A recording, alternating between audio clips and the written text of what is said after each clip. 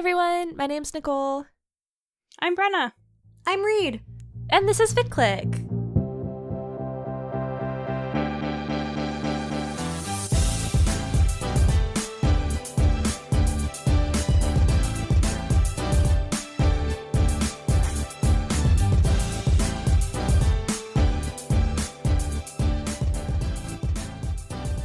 This is a podcast where we talk about fanfiction. Each episode, the three of us each individually bring a fic to discuss. This episode is themed, and we'll talk about that theme a little bit later. But first, Brenna, what did you bring for this episode? Yeah, so my pick for this episode is called Living in My Memory, Living in My Mouth. It's by Tardigrade School. It's for the Untamed, and because it's me, the pairing is Langwanji Wei Wuxian. It's sort of a modern with cultivation, college, university, AU. Reed, what's yours? My fic is All the Days They Got Short by Remages. It is for Spider-Man Into the Spider-Verse, and it is a gen fic. Nick, what is your pick this time around? Yes, my pick for this episode is called Paint by Numbers by BayHJ2915. It is a Critical Role Campaign 1 fic. It is Grog-centric. The pairing is technically like Grog and Pike and Grog and Scanlan, but Pike and Scanlan are very much together in this fic.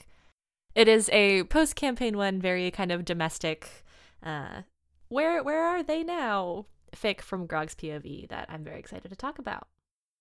Longtime ficlets, the true ficlets, who have diligently listened to every episode of this podcast with equal amounts of tender care. Why do we gatekeep ficlets every episode of this podcast? Oh, if you're a true ficlet, you've listened to all these episodes. Hey, if you're new, welcome. We're so excited to have you. No matter how long you have been here, you may or may not be familiar with episode 16, titled Who Spit in Her Cereal? Ooh, that is a choice that I made, titling that episode. Anyway, if you listen to that one, you might be familiar that we tried to give ourselves a challenge. Everyone has different preferences when it comes to reading fic. We've made that clear on the pod. All of us have, like different tropes that we like to read, maybe more than others. And so a challenge that we set out for many, many episodes ago was we wanted to pick a fic with a trope or tropes that we didn't normally read. And we were like, hey, it's been like a year since we've done that episode. Like, we can totally do that theme again, and we will definitely be better at it, and it will be much easier to find fics because we have a whole year's worth of podcasting experience. We have so much experience. We're literally like the Fic Click hosts. If anyone can find fic, it's us. we were so confident. We were like, we've got this. We learned from our mistakes last time. This won't be a problem at all. Cue the clown music. Yeah. We do love to make things difficult for ourselves. Well, we're trying to keep things like fun and interesting. Like we like doing a balance of sort of like unstructured and structured episodes. And I do think it is fun, like when we sort of put different like search parameters up for ourselves, like instead of just sort of wildly going through anything in our marked for laters or whatever. But as it turns out, when you don't normally read a trope, it's hard to find fics that you want to read for that trope. Mm-hmm. Yeah, well, because I feel like not only is it tropes that we don't normally read, but for me at least, it's like tropes that you often will actively avoid. Yeah. Like, what are you filtering out on AO3? You know? What if we filtered it in? Your friend is like, oh, I have this great fic rec, and you're like, oh my god, yeah. And then they get to like one trope in particular, and like mentally you're like, oh, well, I guess I'm not going to read that after all. Yeah, what if we did that? And then instead of being like, I don't want to read this, we said, let's go. And like, I hope this is very apparent, but just to be clear, this is in no way, like the fics we brought are not like, oh, I think this is a bad fic. Like, no, we all very much liked the fics that we brought. And this is not a judgment on people who like the tropes. Like, even amongst the three of us, like last time, Brenna brought Amnesia fic and was like, I normally don't like this. And Nick was like, I normally really like this. I love every time we do this challenge now because they bring fics that like are for me. I love it. It's my dream. So just to say, like, this is obviously not any sort of, like, judgment or critique on the tropes themselves or people who read them. Just talking about our personal preferences. Mm-hmm. So for this challenge episode, I picked, honestly, like, kind of a few tropes. I was very proud of myself. I feel like I kind of nailed it this time, not to brag. I am someone who generally would rather weep than go, like, aw, at a fic. It's the best way I can think of to put it. So I am someone who tends to avoid like domestic fluff or like curtain fic or like, oh, this is so sweet and happy and they're making a family and it's beautiful. In that same vein, don't really tend to read anything that centers or like describes pregnancy or anything like that. So that's like what this fic is.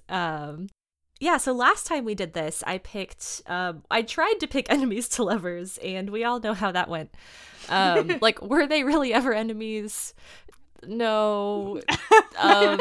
So I failed pretty hard. So I was like, never again. Like, I'm gonna do this right. And I had a lot of tropes in mind, actually, as I was thinking. But I decided, since we wanted it to be like a trope you don't usually read, but a fic you did enjoy, I went through my bookmarks and I was like, do I have anything in here? So a lot of my bookmarks on AO3 are kind of similar stuff of like, okay, we're processing grief again. But like, okay, sounds good. Hold on, Nick, we're not at my fic discussion yet. Making your bookmarks sound like a really fun place. Someone in the server recently was like, does anyone have any fun fics for this canon? And I was going through it, and my bookmark comments on all the things for that fandom were like, oof, suffer, like crying emojis. I was like, okay, edgelord, like calm down. But I did find this one, and I was like, wait, I really liked this. And I was surprised because I was like, yeah, this is not like my usual thing. So I was excited to have found something. Past me did me a solid. Going through, and I can speak for myself in the past as well as I think my hosts, but going out into the wild and trying to find something that you don't usually like, but you find something that you will like with stuff that you don't usually like, it's not easy. So I was very excited that my work was a little bit less this time, and I'm not sure why I didn't just do this last time, honestly, but that's okay. I'm counting it as a win. Yeah, I did not find mine in my bookmarks. I kind of struggled with finding mine, in fact. So, okay, last time we did this challenge, I also did a kind of poor job. I thought I did a better job than, like, I guess I really did. I was, like, convinced my pick was fine, and my co-hosts were like, you clown, this is not it at all. And I was like, oh. So this time I was like, I really want to do a better job. Did I do a perfect job? No, but I did a better job, I think. So I would agree with that. You know, we're improving over here. The trope that I decided to pick for, like, the trope I usually don't really like or kind of avoid, but, like, liked in this fic was a college or university AU. That's not to say I have never read any that I like. Like, clearly we did, like, Student Prince on this pod, and, like, that's a college AU that I love. But I do think I'm pretty picky about them and tend to not really want to click on them unless they, like, come highly recommended or there's some element of it that's, like, a little bit more intriguing to me. I will say, like, before I went to college myself, I was much more open to reading them.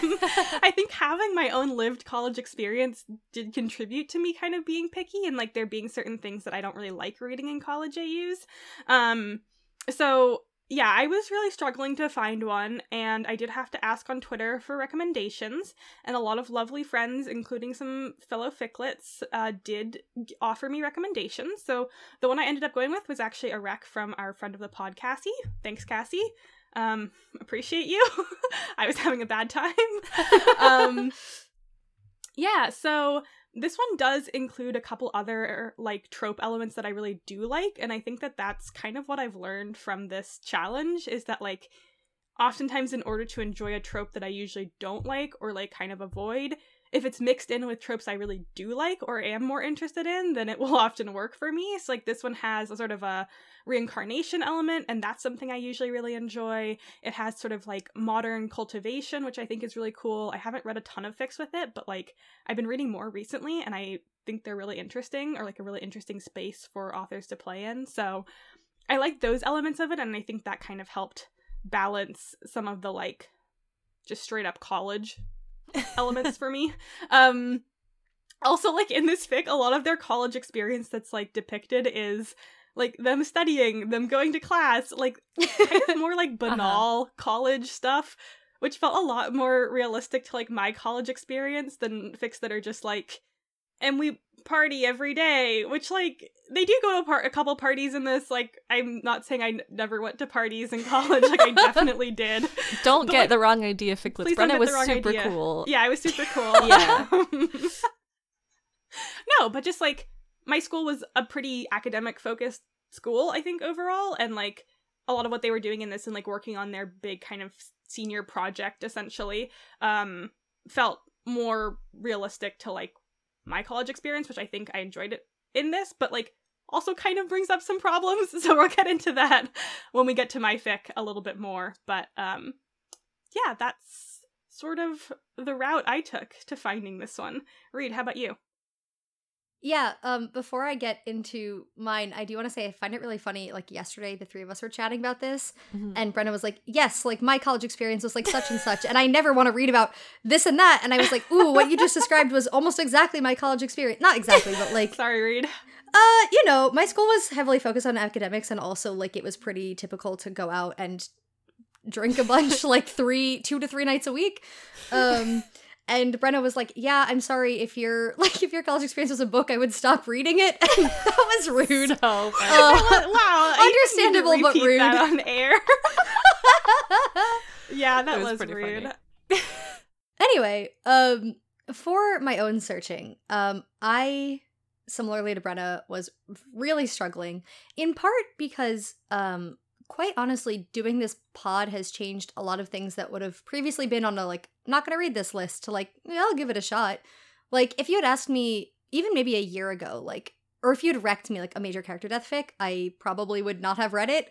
But then, like, we did our major character death episode for Nicole's birthday last year, and, like, it was really good, and also, like, I think we've all gotten a little desperate sometimes searching for fics for fic. Like, it's like, oh god, it's the day before recording, and I'm just gonna read anything.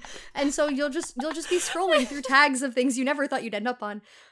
Which is to say that I've really sort of like broadened my horizons. And so the fic that I brought, the main trope for me that I brought that is a trope I almost never read is not only an outsider POV, but an OC outsider POV. This is also tagged for major character death, which, like, do I get points for that one? Like, maybe half points. Maybe half like points. 1/4 points. But, like, it is tagged major character death. But, yeah, that used to be a trope I would pretty much never read. And now, like, no, it's not something I seek, but it's not really something I avoid. So, I was really struggling, because, like, I obviously, like, have preferences in fic, but for a while when I was, like, thinking, I was like, I don't know, like, all of my hard no's I can think of are either, like, major archive warnings or, like, NSFW specific stuff, and I was like, that's not anything. Like, it's hard. Yeah. So I was like struggling to think of things, and like I had a couple different fics I was like reading through that I was like, this is like okay, but like, you know, like, does it really like, is it really like an example of this trope? Like, would this really count? Would this really work? And then I was actually just like walking around my neighborhood on the phone with Nick, and out of nowhere had a brain blast about this fic that I Yes. read when we went like 2 years ago or something. We went on our first Fic Click annual business retreat. Yes, our retreat. Where we did see friend of the pod, Cassie, who wrecked me this fic. So I don't know why I thought you were gonna say friend of the pod, my mom, but True. well, also yes, we did see mom of the pod, Brenna's mom. Not as relevant Yeah. to the story, but it's the truth. Well, I guess I read that. So Cassie had wrecked this fic, and I read it while we were staying in Brenna's house, where Brenna's mom was also there. So I guess Okay. this does. I guess I she guess. ties in. Hi, I know you're probably listening. Yeah. So I out of nowhere had a brain blast. I was like, oh, this fic that is like definitely not a fic I think I would have picked up otherwise. And I remembered really enjoying it. I hadn't read it in like 2 years, so I was like, I don't know. It held up phenomenally. I was really glad to read it again. But yeah, the process of trying to do this again was challenging, not just for the ways of like, oh, I need to read something I typically don't like, but I was like, well, what do I even not like? And then how do I Yeah. find an example of that both is emblematic of that trope, but also I enjoy reading? Yeah, I was sitting with that too. Of like I only have a couple like hard no's, and those are like things that would like be detrimental to my emotional health to read, Yeah. kind of a situation. Like, Yeah. so it's kind of hard to figure out. Like, not that I didn't do an incredible job this episode, because I did, but right. it was still difficult, you know. Yeah, no, I agree. Like, it is my big hardest, like, absolute no's are things I'm not gonna like. I'm also not going to put myself through reading a bunch of it for this Yeah. pod, and I also don't think I would find something that I would like with those because they're like hard nose for Yeah. me. They're things I Yeah. don't have. It's not just like, oh, I don't really like that trope, or like, oh, I'm tired of it, or like, oh, these things bother me about it. It's like, Mhm. like triggering. Yes. Yeah. I would say I think Nick did the best job of the three of us. I think I thank did a you. decent job. I also think Brenna did a better job than she did last time. Thank you. But when she picked this, she was like, ooh, I think I did better, but I think you guys might clown me again. Yeah, and I was true. like, ooh, Brenna, I'm gonna clown you a little. Like, Okay. Permission to clown granted. like I think I lose points because major character death again. Like, sort of. Everybody yes, loves it. I meant like, Well- is this fic major character Oh. death? Like, it technically is, but also like Sure. hand wavy. And again, like it's not like a thing I would actively avoid in the same way. So like, but like I think pretty solid on the like I never read outside POVs. I certainly never read Mhm. OC outside POV. Mhm. Is Brenna's fic a university AU? Yes. Yeah, for like a little bit, and then so much other stuff goes on that is like, They're still college They're students, still Reed. in college. yeah, but like what is happening to their senior thesis? They just don't talk about it. That's okay. They're too busy being reincarnated or remembering that they're reincarnated. Some Spoiler people have horns. other things Sorry, going pew, pew, on. pew. My God. I would just like to say in my defense, like, yes, I will take the clowning. Like, I did also say when I brought it that, like, I think I did a better job, but it's also is all of these other things as well as the actual trope. But I would like to say, yes, Reed, yours is character death. Is he a major character in the fic? I would debate that point. Are you about to fight Get with 'em. AO3 user Remages? Are you about to tell them they tagged their fic wrong, Brenna? No, I'm my fighting God. with you. It's tagged for major character death. Well, yeah, I can understand that because he's a major character in the fandom. So, like, and, like, you want to be better safe than sorry in terms of tagging on AO3. But not like, when you're hosting fic clips. he's not, like, the main character We of the play it fic. fast and Better loose sorry here. than safe is what we always say. I would also like to say, Nick, I do think you did an incredible job. I did, in my brain, think that you pitched this to us as kid fic. Child Which- fic. Child fic. That classic trope. As, like, kid fic. A child. Which it's sort of, kind of, it's tangential. So that's what I kind of had in my brain reading it. And I was like, what? But in terms of, like, domestic and fluff, yes, Yeah. you Thank knocked you. it out of the park. Well, why don't we get into our fic discussions and let the ficlets weigh in Yes. on how well they think we followed our challenges.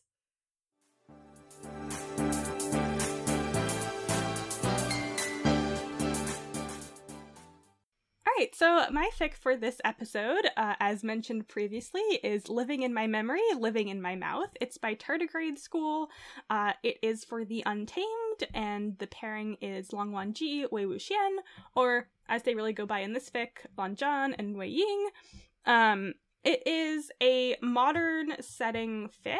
It's like modern with cultivation, like they are, like the cultivation world still exists, but is kind of dying out a little bit. Not that many people are like still practicing necessarily, or like full-time practitioners.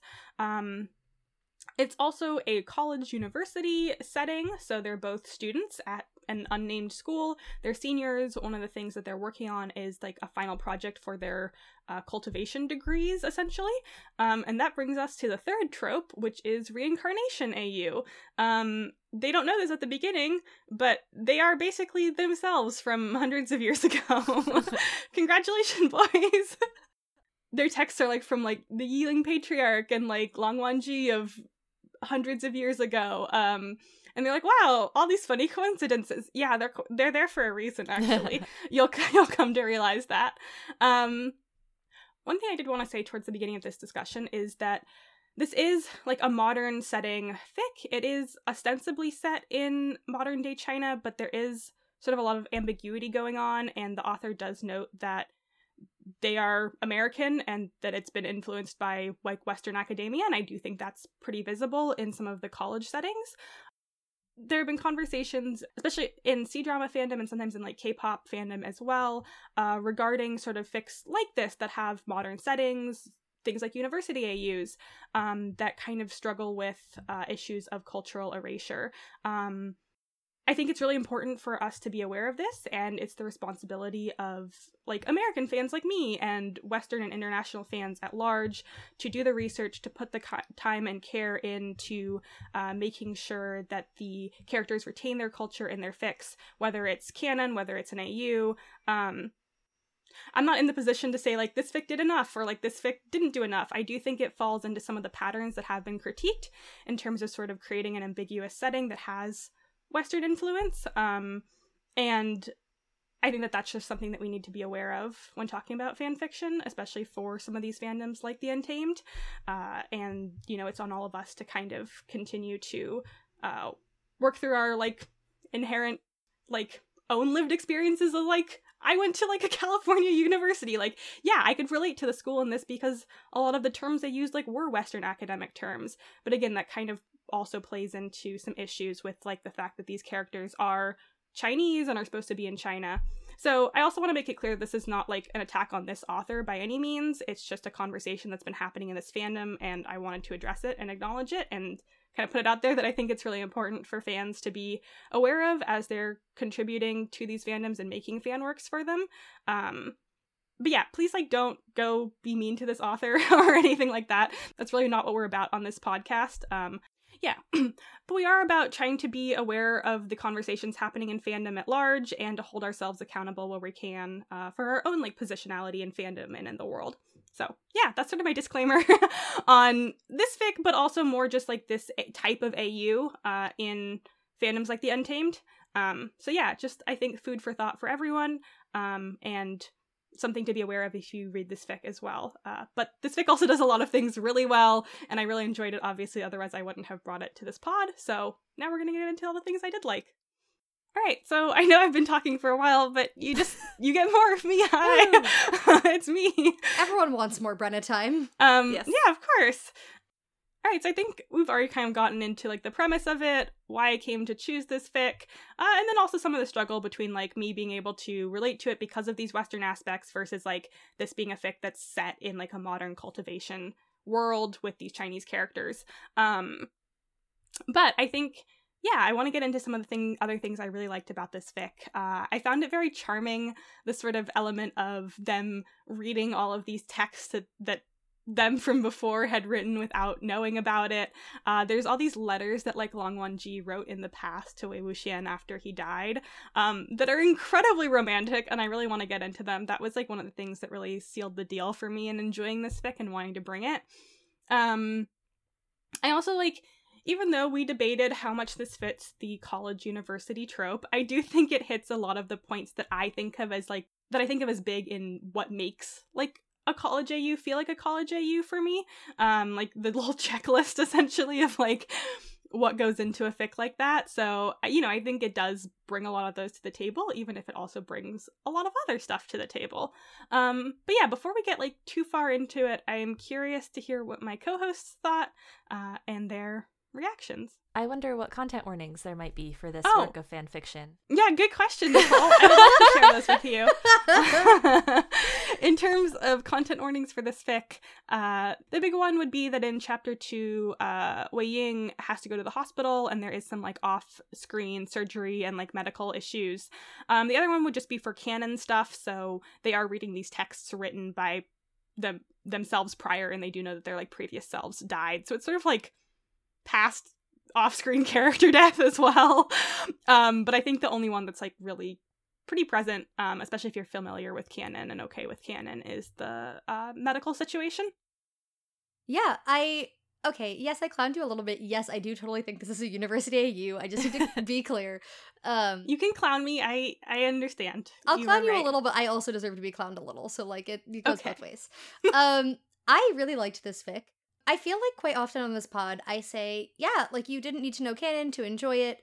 So I don't know canon, but we have done a couple Untamed fics, and Brenna did write, like, an 8 or 9 page primer the first time we read an Untamed fic.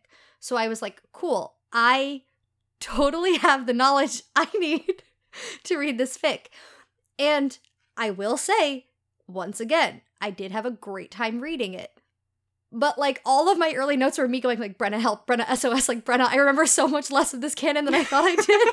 Like, I'm so sorry, Reed. No, you're fine. I mean, I wasn't lost. It wasn't like there were so many references to the Untamed canon that, like, I was so pulled out of the fic or whatever. It was just, like, they would either be, like, reading the Young Patriarch's journal, or they would have these really vivid dreams that were sort of, like, memories of their past lives, things like that. And, like, with those, I frequently was like, well, do I know who the Wens are? No. Did I think that Ayua and Enshizue were two different people? Yes. And you know what? We are just doing our best.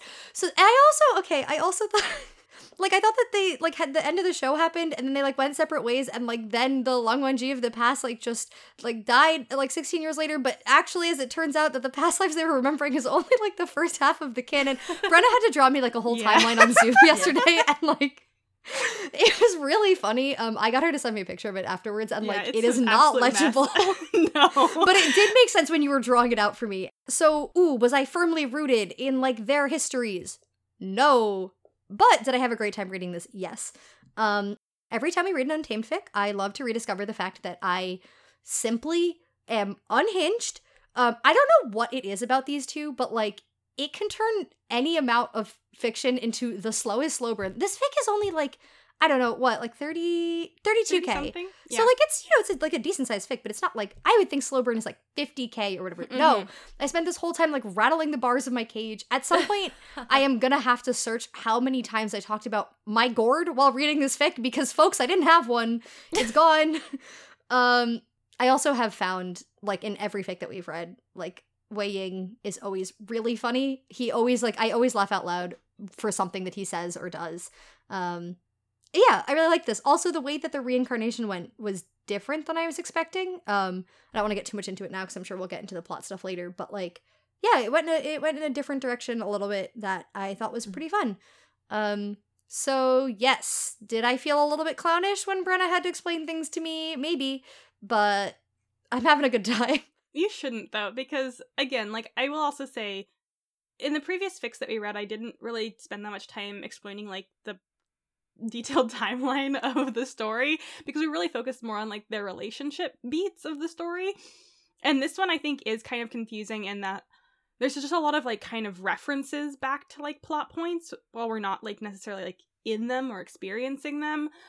So I think it does sort of rely on some knowledge of the canon to be able to kind of place those things in your mind as you're reading it, which I hadn't really thought about. I was like, yeah, you know, they're not even in canon really, like they're just in love, it'll be fine. But it is kind of confusing when there is like a lot of references to like the journals that they're reading are from Wei Ying or like Wei Wuxian's time in the burial mounds.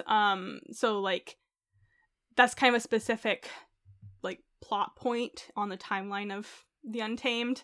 And I think like knowing kind of when some events happen in relation to that is kind of important.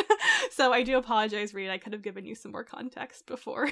That's okay. I got the context after, and then it helped slot everything else into place. I think I had two advantages over Reed in reading this fic, and the first is that last December I read hundreds of thousands of words of fanfiction for The Untamed, a show I still have never seen, and likely never will. And then second is that when I read fic like this especially, I feel like, do y'all know those rides at like a water park where you're in an inner tube and then you just kind of go down? Like conceptually, yes. I don't know that I've been in one. Yeah. Oh, they're fun. So it felt like I was in one of those, and then sometimes I'm taking a turn too hard and like slamming into the side of the thing, but like I move on quickly and I'm still having a good time. So like that's how I tend to move through parts I don't understand. Yes, I think as sort of previously established on this podcast, I am definitely the most prone of the three of us to stop reading in the middle of a fic to go look up things, but I didn't even attempt it with this one. I was like, I'm not going to go Google Sunshot campaign because I'm going to make myself more confused than when I started. Yeah, wild horses could not drag me away usually, so. Okay. What? Nothing. Okay. But yes, I did really enjoy this fic. I do agree. If you haven't been pining over multiple lifetimes, it's not slow burn enough. Like, slow it down. Come on. I'm talking hundreds of years or bust. Otherwise, it's just too fast, I think, personally. Yes, as a person who in many past fandoms has quite enjoyed university AUs, I did like many of the university aspects here, and it is a trope that I generally enjoy. I really liked just like, oh, their getting together story was so pretty. This fandom knows how to write romance. Uh-huh. Like, wow, I really felt it. I'll talk more later about specific scenes that I really liked, but I really was like, wow, I'm feeling human emotions right now, and I love to do that personally. So that was exciting. Agree, the ending was really interesting to me. I thought the epilogue was hilarious and a lot of fun, and I'm really glad that it was tacked on there. I had no idea what it was going to be when it was like, and there's an epilogue next, and I was like, okay, what is going to happen? But it was wonderful. So yeah, I mean, overall, like really enjoyable reading experience for me.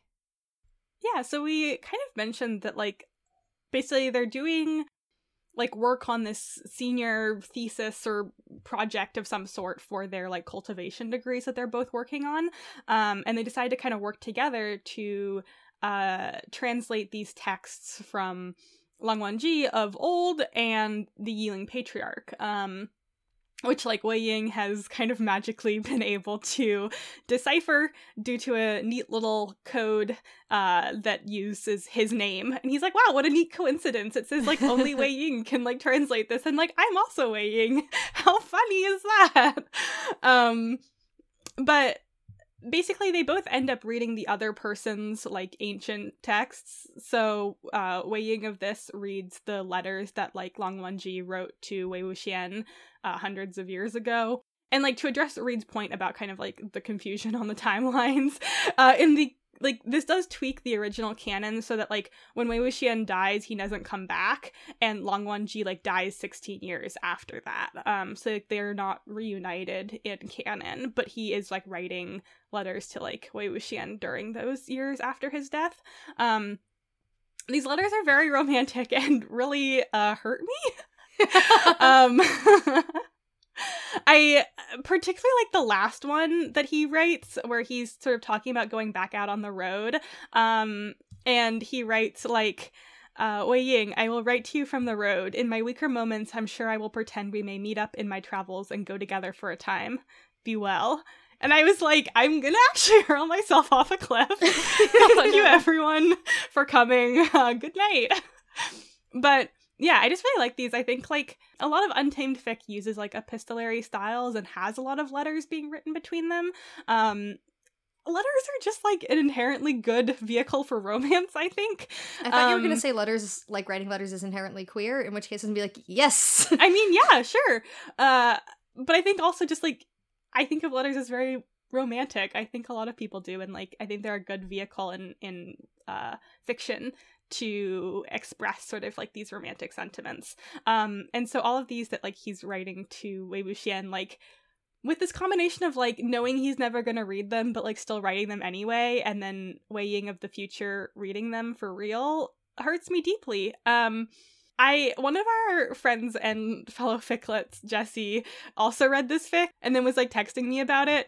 And we were talking about the letters and sort of this idea of like writing a letter, either like you expect the person to read it or you don't expect the person to read it, but then what about when you don't expect the person to read it and then they do read it, but you like didn't even ever think it was possible, and like not in a to all the boys I loved, oops, my letters got accidentally sent kind of way. Oh no.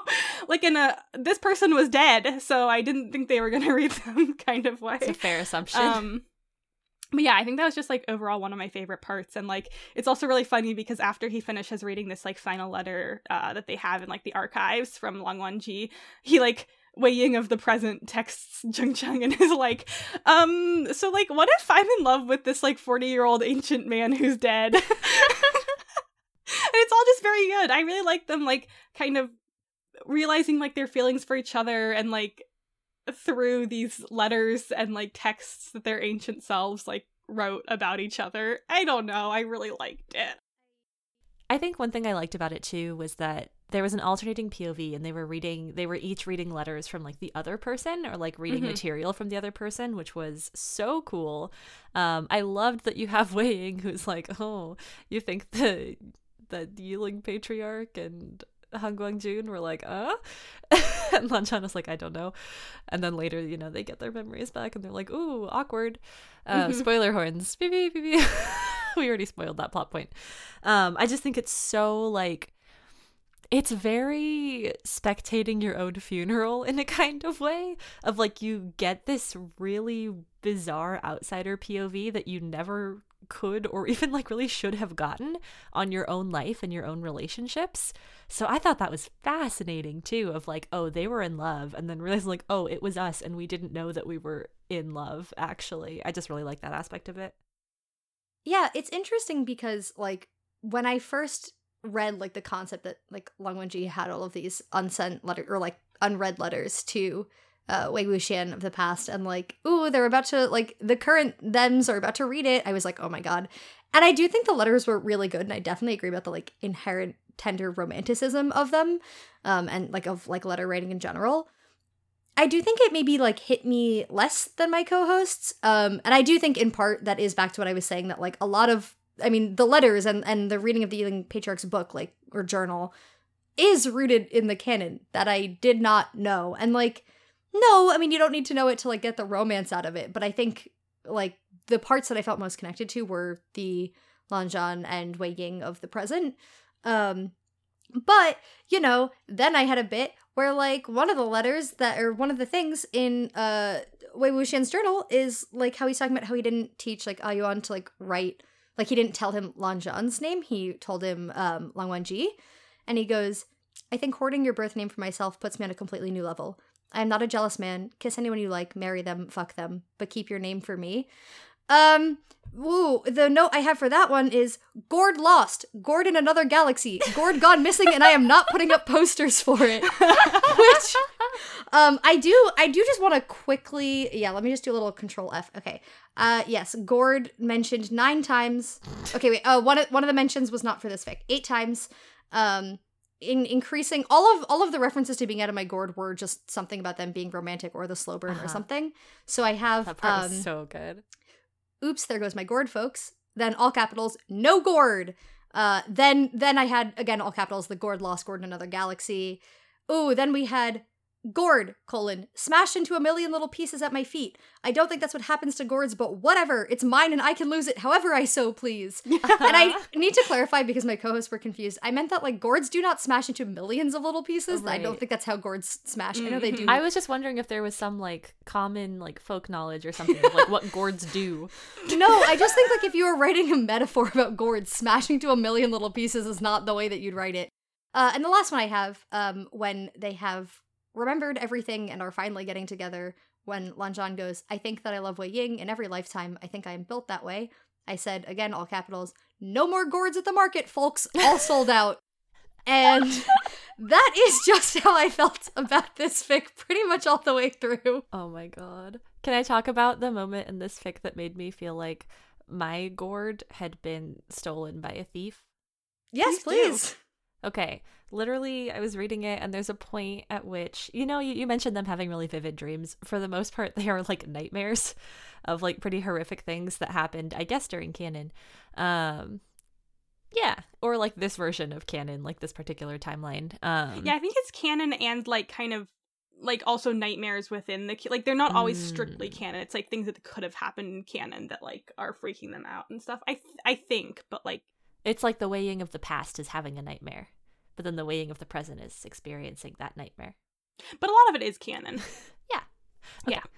Yeah. Yeah, so there's that part, and he wakes up and he is living with Lan-zhan at that time, because his living situation was very bad, or like sleeping at his apartment at least. And he wakes up and Lan-zhan is like, hello, not in this voice, I assume, but hello, you seem so sad.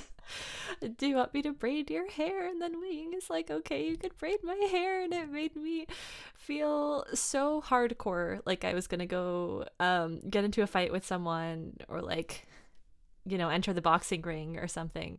Okay, I know that you have beef with the fact that Brenna and I described you to a mutual friend as very soft, but, like, you cannot rebrand yourself like this. It's not gonna work.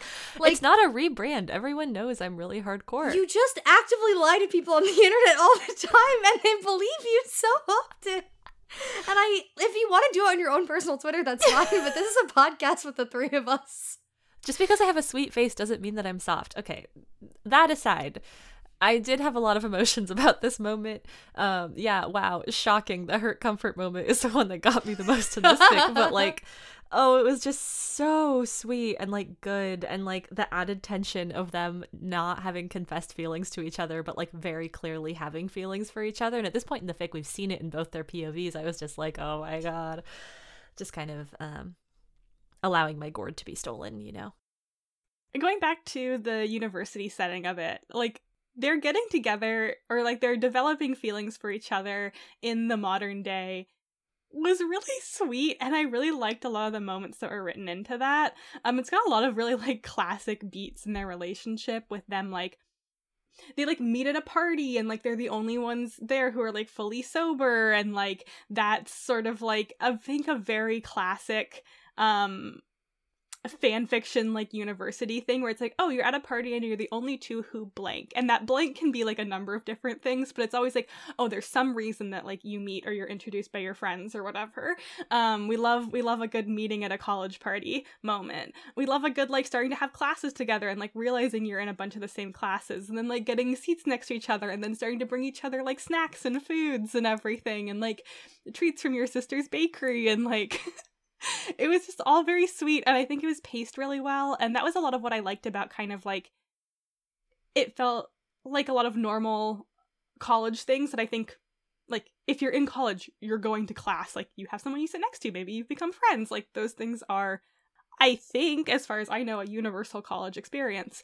So I really liked all of those beats. Then, like, you know, there has to be something that has them get closer, like, Wei Ying sort of has a medical crisis in this, and Lan Zhan's the one who like takes him to the hospital and then waits with him while his family comes and stays with him overnight, and it's all very sweet. And there's sort of the housing crisis element too, where like Wei Ying needs somewhere to stay, and he like stays with Lan Zhan for a night. And I think that's another thing that I often think of, either in college fics or fics just where people are in their sort of like early 20s, is often like kind of tenuous and maybe bad housing situations that then lead to like, oops, gotta stay on my couch, oops, gotta stay in my bed. Like, I think all of those moments for me, I don't know, they just worked well in this fic, but I think also were kind of what contributed to like the feeling of, yeah, this is a university fic. I also really liked towards the end, they go to like Cloud Recesses, which still exists in this world and is still like Lan Zhan's family home, along with like the other existing Lans. And like ostensibly they go to like check out the big archival library that they have, but it's also like, come see where I grew up, and like, it's just, I liked it a lot. I did think it was very funny. They like are looking through all the like archives that the like Lan family still has, and they find a portrait of the like original Long Wan Ji, and they're like, oh my god, he looks exactly like you. And I just thought it was really funny that like, I guess this Lan Zhan never like looked up his namesake before and realized that he was the spitting image of him. But it was a really cute moment, so. Yeah, and wasn't it really cute how Lan Zhan plays Wu Ji, and that's the thing that makes them remember. Yeah, right, it was really cute. It was really cute and it like so fine, cute. and I feel really fine and normal about it. And then afterwards, we all feel really fine and normal about Wu Ji all the time. Read God. Yeah, and then when Lan Zhan is like holding his like Wei Ying, the same person at this point, his face, and he's like, "You can't die on me again. Like I can't bear it twice." And I said, "Ooh, I have so many normal feelings about the fact that you said that." Okay, anyway. I'm excited to have to edit this part of the audio and bring my side down, like, just so the volume's gotta be lowered so much I'm just yelling. Make it higher. Yeah. Ooh, maybe I'll like add some fun effects to it. Me rattling the bars of my cage. The sound of a gourd smashing. What the hell is that sound effect? Kind of a wet sound. Yeah, kind of a wet splat. Okay. Well, if I can find one that isn't gross, I'll put it in here. And if you don't hear a sound effect, it's because I couldn't find a good one. It's not going to be like the opening notes of Wu Ji as you scream. Well, I don't have like copyright access to Wu Ji, so. What about if Brenna and I sang it in harmony? Ooh, no. Oh. Yeah, please. I don't know it, though. Oh. So I alluded to it earlier, but the epilogue of this fic brought me a lot of joy, personally. Toward the end of the fic, as they're coming to terms with all of the memories that they have acquired and reconciling their identities, they're like, I wonder if anyone else remembers or will remember. And they're like, selfishly, I kind of hope some of them don't, whether it's because they had bad relationships with them in the past or they just had like tragic lives and they don't want them to have to remember that. And so the fic ends with chapter 4 and you think like, okay, no one else remembers, and that's probably better, to be honest. So in the epilogue, Wei Ying is having a conversation with Ni Huaisang, who is just like, it's just a normal conversation. They're just chatting. And then towards the end of the conversation, Wei Ying is like, wait, hold on. And does seem to realize that Ni Huaisang not only has remembered the entire time, but set up Wei Ying and Lan Zhan at that party all that time ago because they always seemed happier when they were together. And I just really loved that. Like, first, it is absolutely hilarious. Everything that I have read about Ni Huaisang's character in all of these modern AUs that I've read absolutely cracks me up, deeply endearing and just like hilarious. And so him being the mastermind in this fic as well did bring me a lot of joy. I don't know, I just thought it was such a fun little twist at the end, like a little wink from the author. I was like, haha, wink. I just liked it. Absolutely. They also find Ayuan again. Yeah, that made me really soft.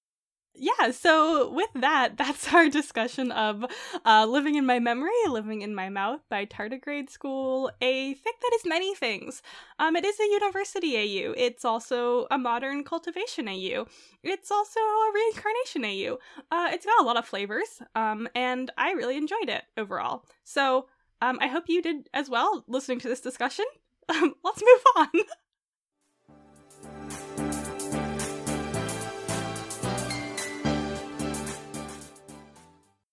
My fic this episode is All the Days They Got Short by Remages. It is a fic for Spider-Man Into the Spider-Verse, which is the animated movie that came out in 2018. It is Jen. It is, as I said in the intro, an outsider POV, an OC. We get this fic from Miriam's POV, and Miriam is Peter Parker's graduate advisor. This fic is tagged for major character death.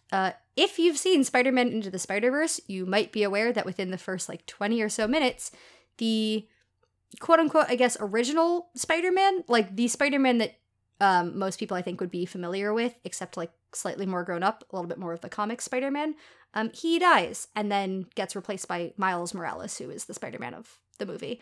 But yeah, this is a fic from Miriam's POV, so you do get the major character death of him. And the other content warnings I would give are just that this fic is, the whole focus of the fic is about grief and loss and mourning. So if you're not in the mood to read that kind of a fic, this might not be the one for you. But hopefully the discussion will be if you want to stick around for that. Again, I talked about this a little bit in the intro, but I certainly never seek out fic that is outsider POV. I would say that I would maybe avoid it, except I honestly don't come across it that much. I think if I was scrolling through, it's not the first thing I would click on. But if I were maybe 10 pages into a tag and I saw it and I was like, I don't know, this summary looks promising, then maybe I'd click on it. But I really don't think it's that common of a trope, or at least not in the fandoms that I'm looking. I cannot think of any other OC outsider POV I've seen, at least like this. I'm thinking a little bit of Brenda's Snowpiercer fic, but that was all OCs, so that's different. And I think one of the things that I really, really liked about this fic is that with a POV like this, you have to do so much more character establishing work than I think you'd normally have to do, because for the most part, the premise of fanfiction is unless you're us on this podcast reading for copious amounts of things where you don't know the source material, you're making the assumption that most of your readers know your characters coming in. So even if they're in a different setting, you don't have to do that same sort of work, here's the basics of who this character is, which you do with a fic like this. And I think this fic does it really, really well, especially given the fact that this fic is just over 2.5K. So it's short, and it has to establish Miriam for us very quickly, and it does, and I think it does a really impressive job of it. I think the things it has to say about grief and loss were done in a really poignant and very human way. I'm definitely gonna get more into that since that is sort of the crux of the fic, but yeah, I just think it was very well done. And I guess the thing that I used to avoid about major character death is, like, I didn't want to, like, purposely make myself that sad about a character that I, like, deeply treasured and loved. Like, I was reading fanfiction to read about these characters that I care about. But I think part of this is, like, this didn't feel like Wump for the sake of Wump. And also, did I enjoy Peter Parker in Spider-Verse? Yes. Was I, like, super attached to him? His stan. Yeah, maybe not as much. So I think that maybe also helped with the major character death aspect, is just, like, I fully understand why his death was sad, and I think this is a great fic digging into it, but, like, it didn't maybe necessarily feel the same as, like, reading about a major character death for another fandom. But yeah, before I get into other things that I really liked about this fic, would love to hear your thoughts on it. Yeah, this is a fic that is now in my AO3 bookmarks. Thank you so much, Reed. Oh, you're welcome. As I have said before, this episode is great for me personally. A person whose tastes sometimes clash with those of my co-hosts. It's ideal. I absolutely love this fic. This was so up my alley. I think, like, Reed, you alluded to this, but I think it's different too, like, with major character death, when a character has died in the canon and then dies in the fic. Like, it feels like a different impact than if it's, like, you're just killing a character who was alive. That made me feel less, like, surprised or, like, crushed about it as well for that reason. I was like, yeah, he, like, showed up in the movie, like, kind of to die. And, like, to be dead. You know what I mean, though? Like, his image and, like, his, like, he was someone to look up to, and that doesn't work as well if he's, like, an alive and flawed person. So I thought it was Sorry that my interesting. brain went bury your gaze. As far as we get in the canon, Peter Parker not gay, as far as we're aware. But anyway. I mean, who knows, really? Yeah. It's impossible to say for sure. That is true. Yeah, we can claim him if we want to. Beside the point. I did really love the way that this fic, like, humanized him and gave us a slice of his life that we definitely did not get from the movie, and that we wouldn't normally have gotten from a superhero media, whether it's a fic that treats him primarily as Spider-Man, or, you know, the movie itself, or other media that has Peter Parker in it, as there is quite a lot. Yeah, I liked it so much. I thought that it did a lot in a short span of time, as we have said about many fics on this podcast. I thought that, yeah, the author was just really, they had a very clear vision, I feel like, of what they wanted this fic to look like. And it doesn't, you have to have a vision if you're going to write outsider POV of an original character for a particular piece of media. Like, I don't think there's a ton of this in that fandom, you know? So I really, like, appreciated and respected that too, that they knew what they wanted to do and they just went for it completely. Yeah, I enjoyed this. I think I was a little bit less connected to it than my co-hosts, but I think that was just, like, I know it wasn't necessarily in the headspace to, like, be in the feelings that, like, Miriam is experiencing, so I kind of didn't allow myself to really, like, feel them with her. I kind of viewed it more from, like, a little bit of a remove. But I still think, like, this fic did a lot of things amazingly well. I think I just felt a little bit more emotionally distant from it, but I don't think that's, like, a fault of the authors at all. I think it's just, like, how I read it. Yeah, I think similarly to Reed, like, I don't usually go for, like, outsider POV fics. They're not something that I would, like, normally click on, especially when I'm in the mood to, like, read something shippy. Then I'm like, but I want to read their feelings from, like, their own heads, and, like, you know, like, so outsider POVs can be great fics, and I think I've learned that a lot more through this pod. But I do think that they work best for me when I'm not, like, looking for something that's, like, a really shippy feeling fic. So I think that's one of the reasons this worked for me as well, because it's not that. I think the other one that I've read that I liked the most, I think we talked about it on the pod, is the, like, Astolat Witcher fic that's from Dandelion's POV. Very good. That one really started to change my mind about, like, outsider POV for a fic that is a ship. So I think, yeah, it's been nice to read more things for the pod, and just, like, open up my mind to, like, what outsider POV can do for a story, and I'm excited to discuss that more in this one as well. I think in terms of, like, the major character death aspect, this fic is interesting because Peter, who dies, is kind of an off-screen major character. Like, he plays a central role in this fic, and obviously he's a major character in the source material as well. But it is different to kind of have a major character death who isn't necessarily, like, the main character's like love interest or something like that. Like I feel like that's kind of where I often think about it. It's like one half of your ship is like about to die, and I think that's why I kind of like tend to avoid it, because I think a lot of those can feel a little bit like gratuitous to me in terms of like the emotional like attack that they launch on you. So yeah, I'm usually like not in a space where I want to go through that, although I can understand like why it would be appealing to other people, but I'm usually like not for me personally. So I think these ones that explore like grief and loss in ways where it isn't like you spend 20k of watching like your POV characters like love interest, best friend, whatever, like die, are a little bit more appealing to me personally. So I also like this fic in that regard. I think it gave it space to focus more on sort of like how grief looks for characters who aren't necessarily like the ones you think of as like closest to your like to the character who's dying.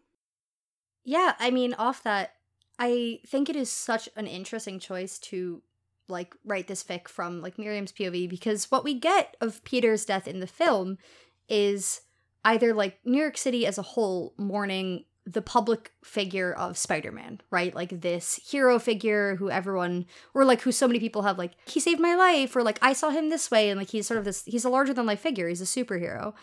Or what you get are the people who are super, super close to him, so MJ or Aunt May. And Miriam sits like kind of in the middle. So to give you like a quick summary of this fic, just so you know what's going on, like in the beginning you get like an interaction between the two of them where she runs into Peter like on the quad of campus, and he's like leading around a gaggle of like lost freshmen, and she's like, Peter, like you're gonna have that outline to me by Friday, right? And he's like, absolutely. And in her head she's like, yeah, okay, like I've heard that one before. And then she goes to an art gallery with like a bunch of other professors, and on the way back like something kind of weird happens, which if you watch Spider-Verse, like you know that there's a lot of interdimensional stuff happening, and goes on the news and sees that Spider-Man is dead. And then her wife comes back and consoles her, and that is pretty much the whole fic. Like I said, it's short, but like Miriam is someone who clearly knew Peter really well. Like it implies, I think, that she's seen him through undergrad, and like they've been working together on his grad thesis that, you know, she was like, it's going to take him 40 years to complete. Like, why is he so late to everything? And then she's like, now I understand why Peter was absent for so much, or why he couldn't meet a deadline or whatever. And I just think this fic has something so interesting to say about, I don't know, like when you know someone, even if you know them very well, like you know them in one specific aspect, and even if you might hear about other parts of their life, like you are not around for all of them typically. And there are so many people that like your life might intersect with, or that you might have a certain relationship with, that like people very close to you might not know anything about. And this is sort of one of those, like, of course Peter would have had so many other people who knew him well and who cared about him that we would never get to see, and like, why shouldn't this be one of them? Yeah, I just thought it was a very interesting choice to make, and one that it did well. Yeah, I loved this college AU personally. I was about to be like, so this university AU. Jokes. Based on what you were just saying though, Reed, I do think I think quite often about how, I think for good reason, fic tends to make the POV character's world a bit smaller socially than I think most people's worlds in life.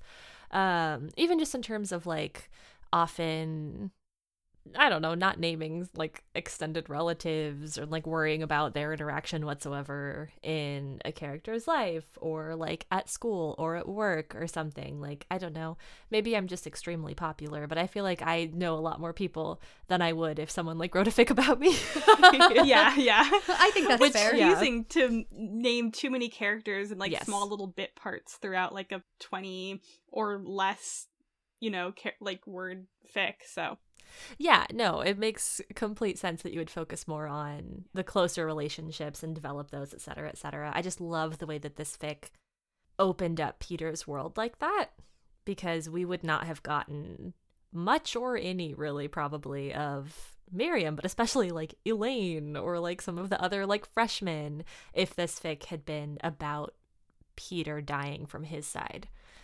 So I did really like that it gave us a glimpse at this really big extended world of like, I mean, obviously as Spider-Man, he had a ripple on everything, and we see that even in Miriam's life, but as Peter Parker, he had a really big ripple as well. And so I really liked that the outsider POV highlighted that and implied quite a lot more outside of just the scope of the fic itself.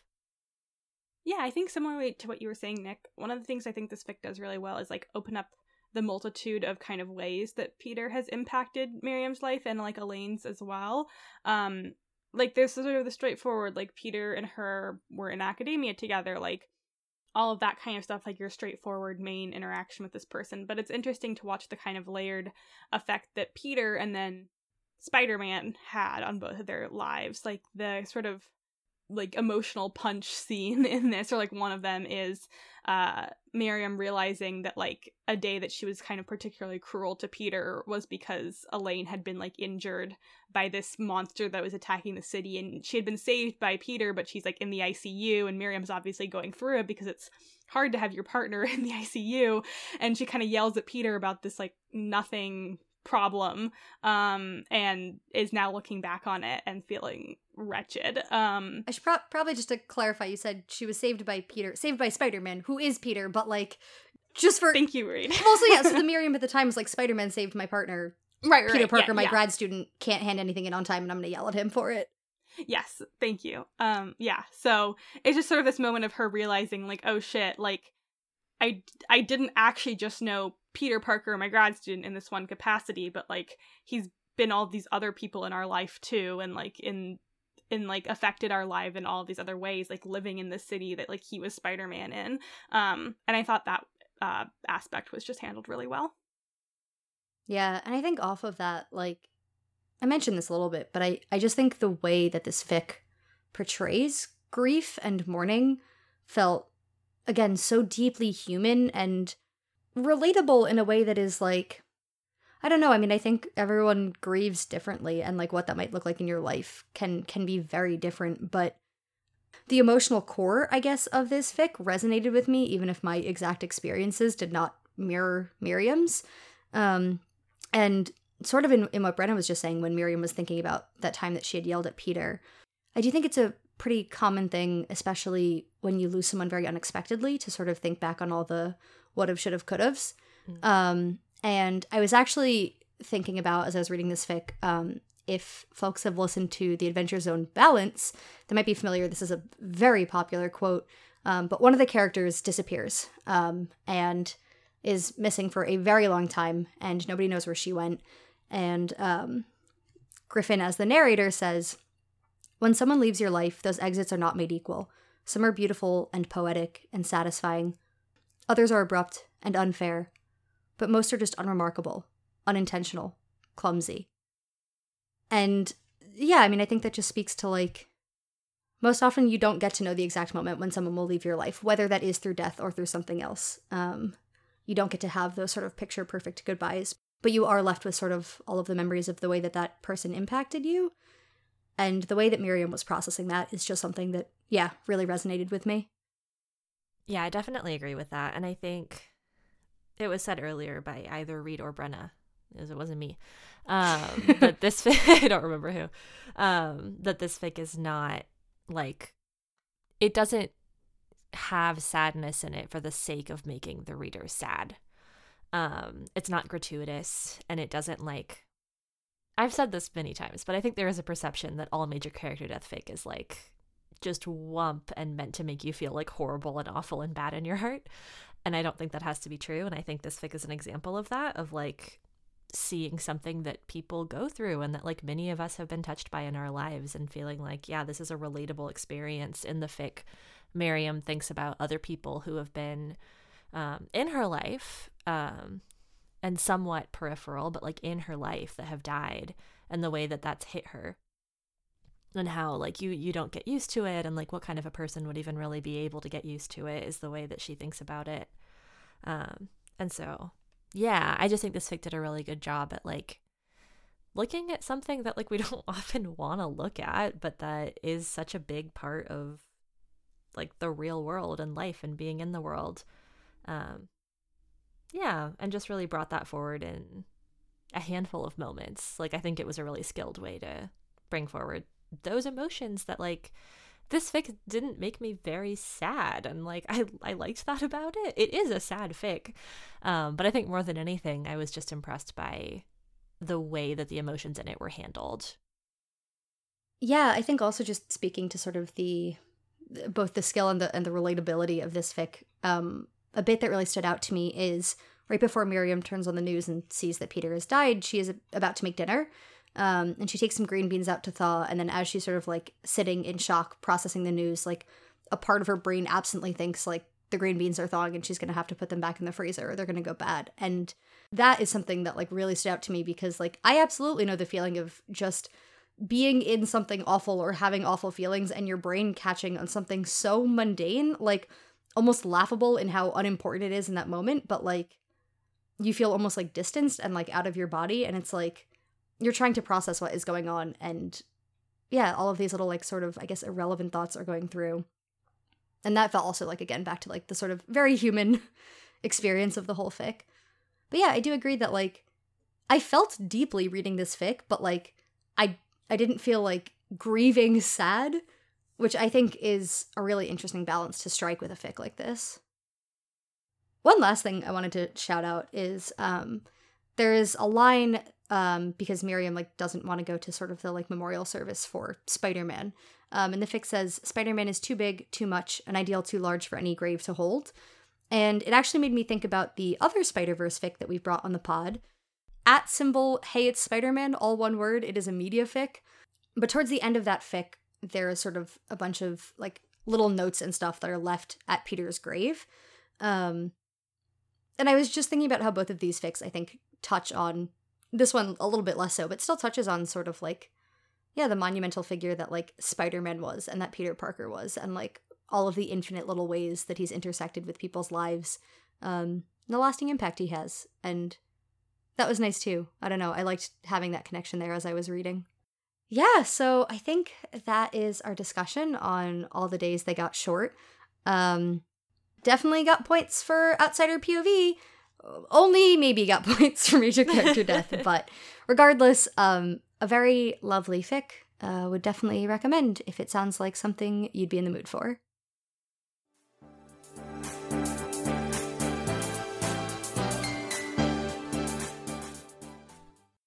My fic for this episode is Paint by Numbers by BayHJ2915, and it is a fic for Critical Role Campaign 1. It is Grog-centric, and it is set after the entirety of the events of Campaign 1. That is about 400 hours of content, so spoiler horns abound. Pew, pew, pew, pew. If you want to catch up, like, you probably can't just, like, pause the episode and go catch up and then, like, come back really quick. Yeah, I'm come back just a letting you long know. time from now. We'll I see guess. you later. Bye. Have fun. Have fun. Let me know how you like it. Okay, no. I do love Campaign 1, though. Those are my kids. Anyway, it is set after the events of the campaign and during the events of the epilogue, where they all describe, like, the rest of their lives as characters, pretty much.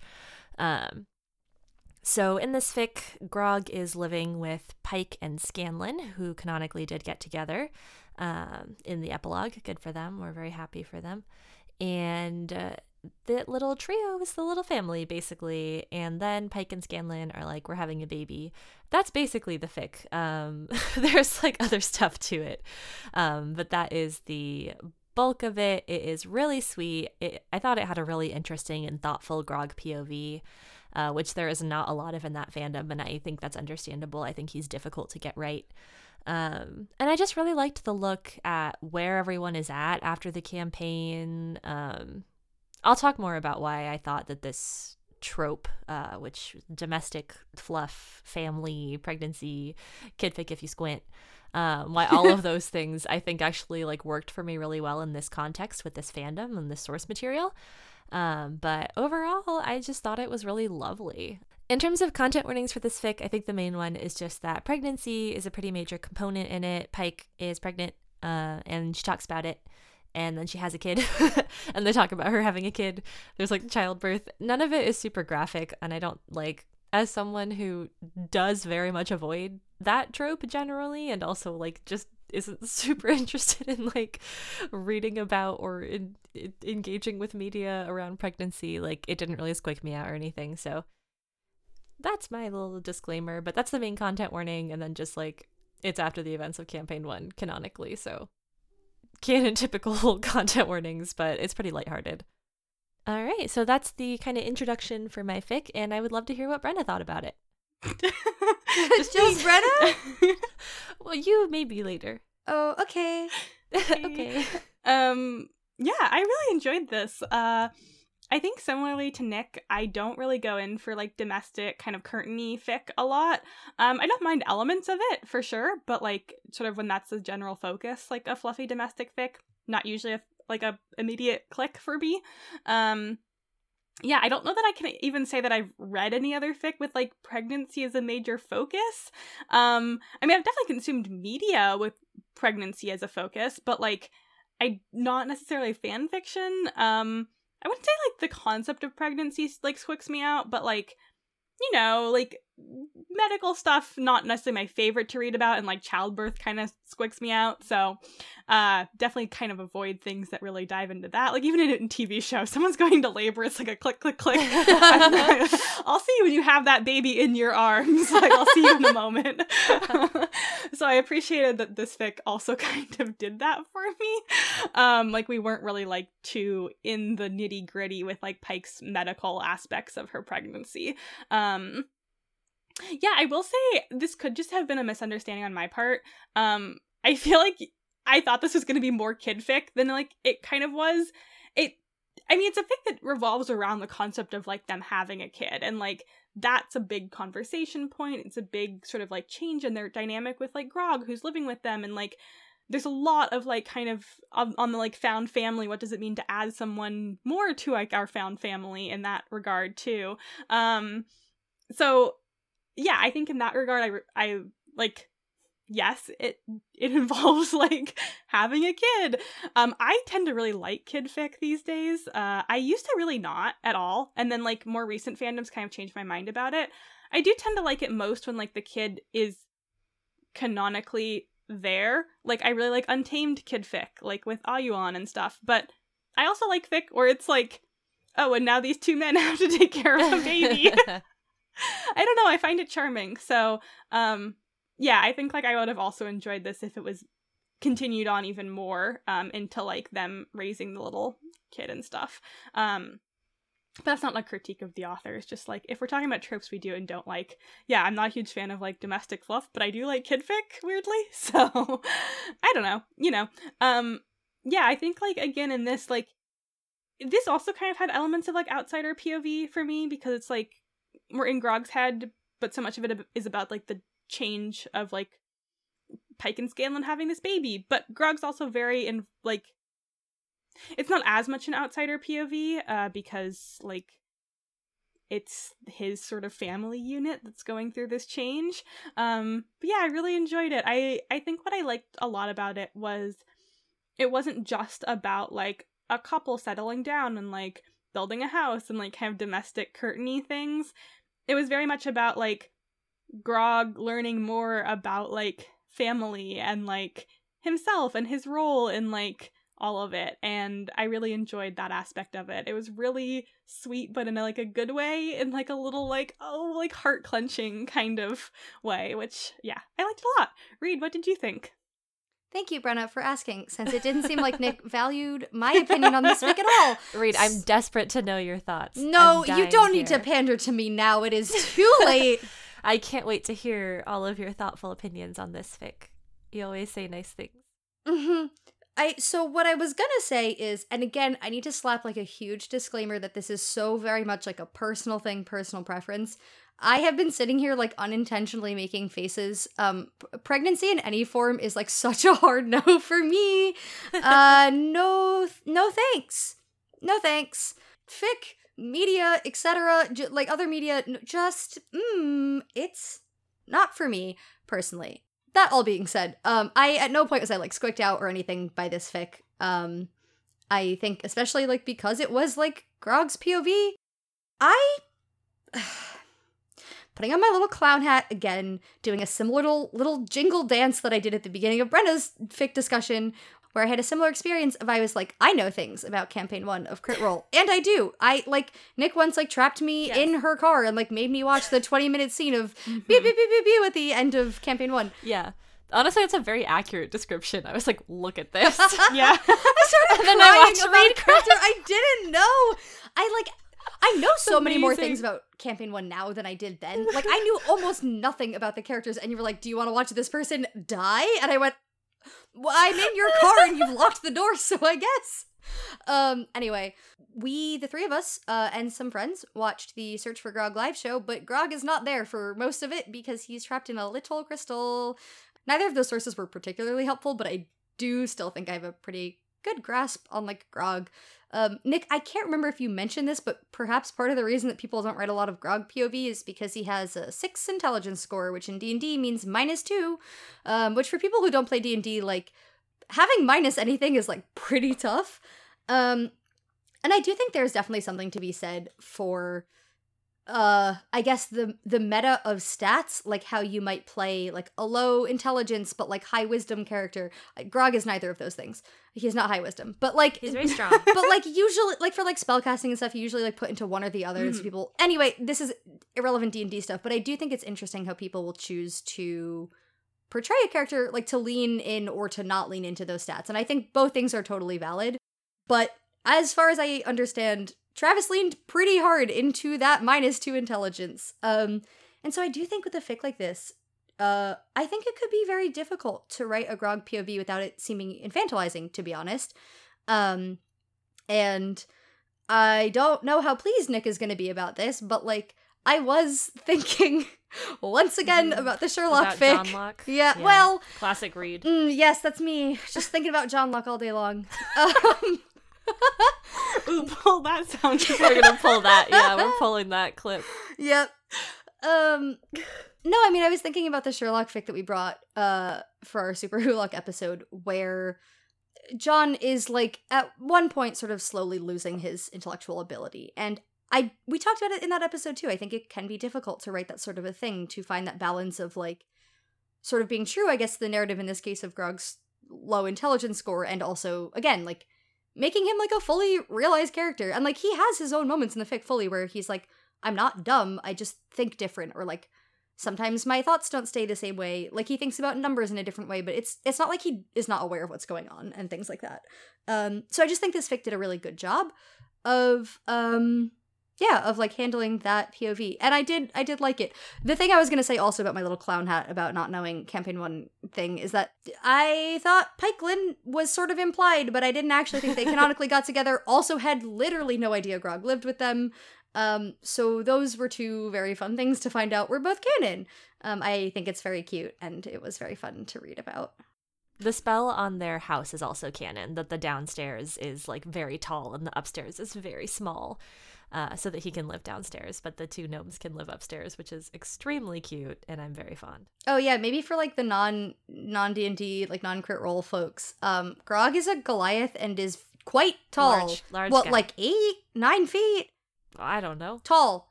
Gnomes, We quite can't short. go down another height rabbit hole, Reed. We can't do it. No, but just to say, very tall, gnomes very short, canonically, so. Yeah, I just really love this fic. I think Critical Role is one of those fandoms where there's so much source content. There's just so much, and what I've read is predominantly fic for campaign 1. I like campaign 2. Those characters don't have my heart in the same way, I think. I do love them, but campaign 1 got me first.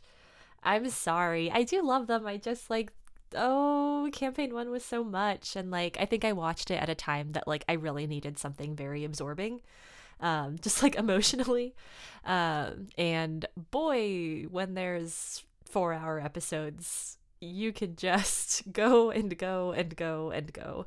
But I think for me, one of the reasons that this really works for me is that campaign 1 leaves off on such a bittersweet note. They are all crying in the finale, all of them at the table. And so am I in Nick's cart, you know? Me too. It's fine. Yeah, exactly.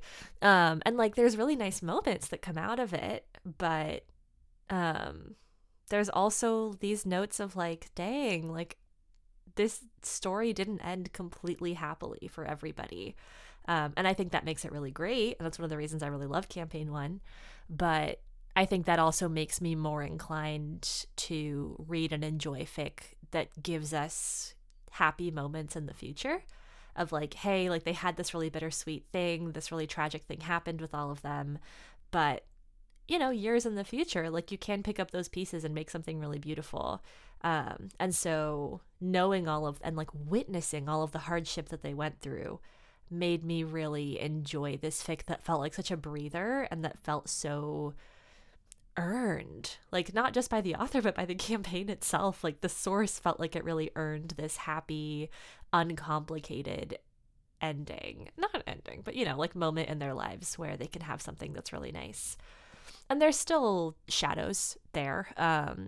Pike, Scanlan, and Grog all have hang-ups about family and about parenthood and about what that means. I mean, classic D&D character, very few of them have positive family relationships. And I think that really helped, too, to balance this fic for me, where ultimately, yeah, it came out very fluffy and, like, very sweet and very soft, and they're all very happy. But that's not the only thing, and I think having the edges of the hardships that they've been through and the baggage that they have made it even better that it was overall like a really nice fic. Yeah, I think one thing I really liked about this, and it goes off a lot of the points that we've already talked about, is, yeah, Grog is a character with this, like, canonical low intelligence score. There's a lot of things he doesn't really understand, and, like, in this fic doesn't really understand. Like, his brain just doesn't seem to work in the same way sometimes, and, like, he doesn't quite grasp, like, the passage of time very well and some things like that.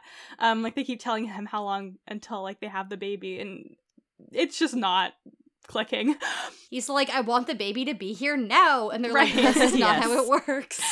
But there's other things that he's very good at, and I think this fic makes a point to kind of have the other characters say that to him too. But one of the scenes I really liked was when he was thinking about, like, parents and family, and, like, he's like, I don't really get it, but then, like, by the end of the paragraph, he's sort of like, okay, maybe I do get it more. And I think, like, through a lot of this, we get to see, like, Grog's more, like, emotionally intelligent side, and, like, his interactions with Scanlan and Pike show, like, how well he knows them, and, like, how well he understands, like, their little family dynamic, essentially. I mean, I think, like, D&D is about adventure and monsters and fighting and magic, but it's also about found family as a game.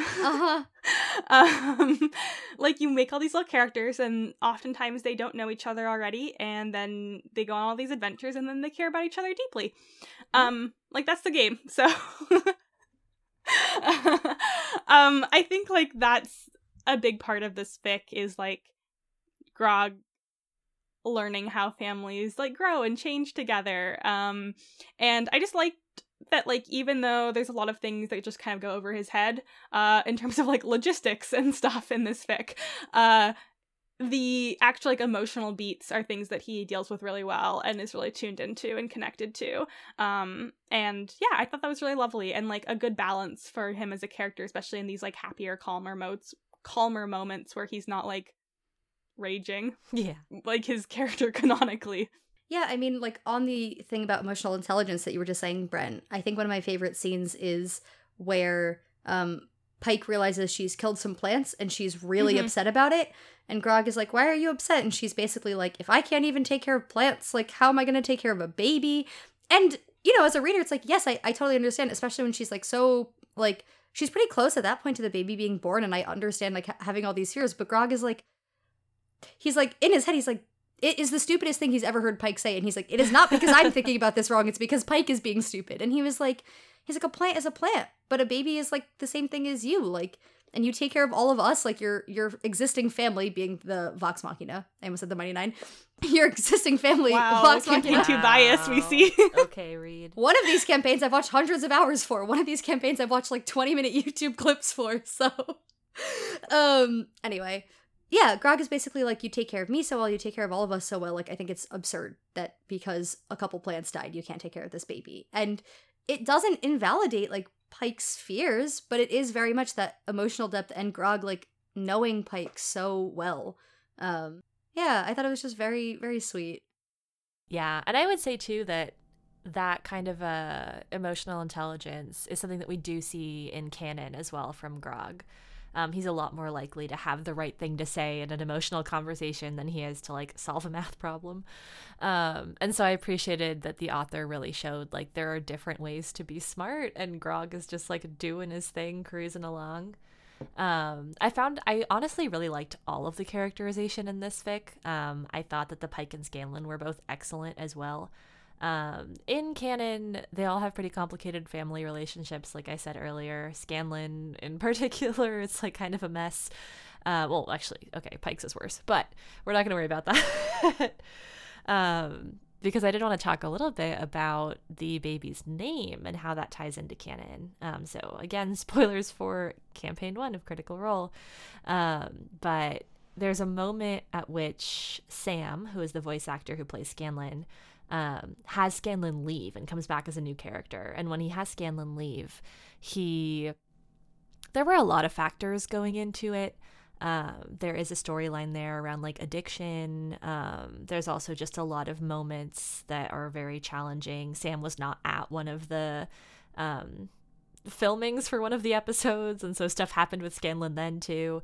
It's all very complicated, but one of the things that he said when he was having this like breakdown is Scanlan asks the entire group like, what is my mother's name? We've been traveling together for so long, like my mother like died when I was very young, like most important thing, like most impactful thing that's ever happened to me, what's her name? Which like wild moment on a canon level, on a meta level to the other players who are improvising and trying to deal with this happening. But the relevance of this story first is that Scanlan doesn't really have parents to look up to at all, and has a lot of fear around like his child losing him the way he lost his parents. And then B, his mother's name is Juniper, which everyone who has watched the campaign probably remembers by now because it was such a huge moment. And that is actually what they end up naming the baby in this fic. So that's the reference if you read the fic and didn't know that. I don't think you would have really been able to catch the nuances of it from the fic. It's funny, I did actually write that, like, I would like to once again shout out Campaign 1 writers for giving me intense emotions about things I don't fully know the context for. I say once again, I was thinking about a fic that I've referenced on the pod but we haven't talked about that is like, that I read when I knew literally nothing about Campaign 1. But yes, I picked up enough to know it was like related to his mom. I didn't know if it was exactly his mom's name or not, so that definitely hits it home harder. I think they do talk about that in the fic a little bit when he brings the cot home that has juniper flowers on it. Yeah. But yeah, it's not fully like explained, so. And there wouldn't really be a reason for this author to do that. Okay, let me just like briefly be on my Campaign 2 BS again. I do think it's funny. Well, okay, so this fic was written in 2017, and one of the lines when Grog is sort of like thinking about parents and parenthood is he says like he didn't know why not having a mother seemed to only bother Keyleth a little bit. And my comment that I wrote to myself is A3 user BJ2915, I hope you lost your gourd if you watched Campaign 2 and found out about Vilya. I did, in an uncharacteristic move for me, I did take a brief pause from reading this to go watch like a 10-minute compilation of when they find Keyleth's mother in Campaign 2. It was... Oh my god, you? Well, I don't normally break from reading a middle of fic for things like that. If it's for research, sure. Maybe. That was not research. That was me just indulging myself. But, yeah. I just thought that, I don't know. It was... We've talked about this before with Critical Role fic, but I always find it fascinating when you're writing about a canon that is sort of, like, living. And in this case, the canon of Campaign 1 was done, and yet, like, still there managed to be, like, tie-ins to Campaign 2. Yeah. Which I love. So that was our discussion of Paint by Numbers, which is a Critical Role Grog-centric fic for Campaign 1 that I just really love. It was really fun to revisit it and get to read it again, a lot more removed from Campaign 1. The first time I read it was very soon after I finished watching the campaign, so it was cool to come back to these characters and to this world, and specifically to like the canon verse of Campaign 1. So really glad I got to bring it and that I got to talk about it with my two co-hosts.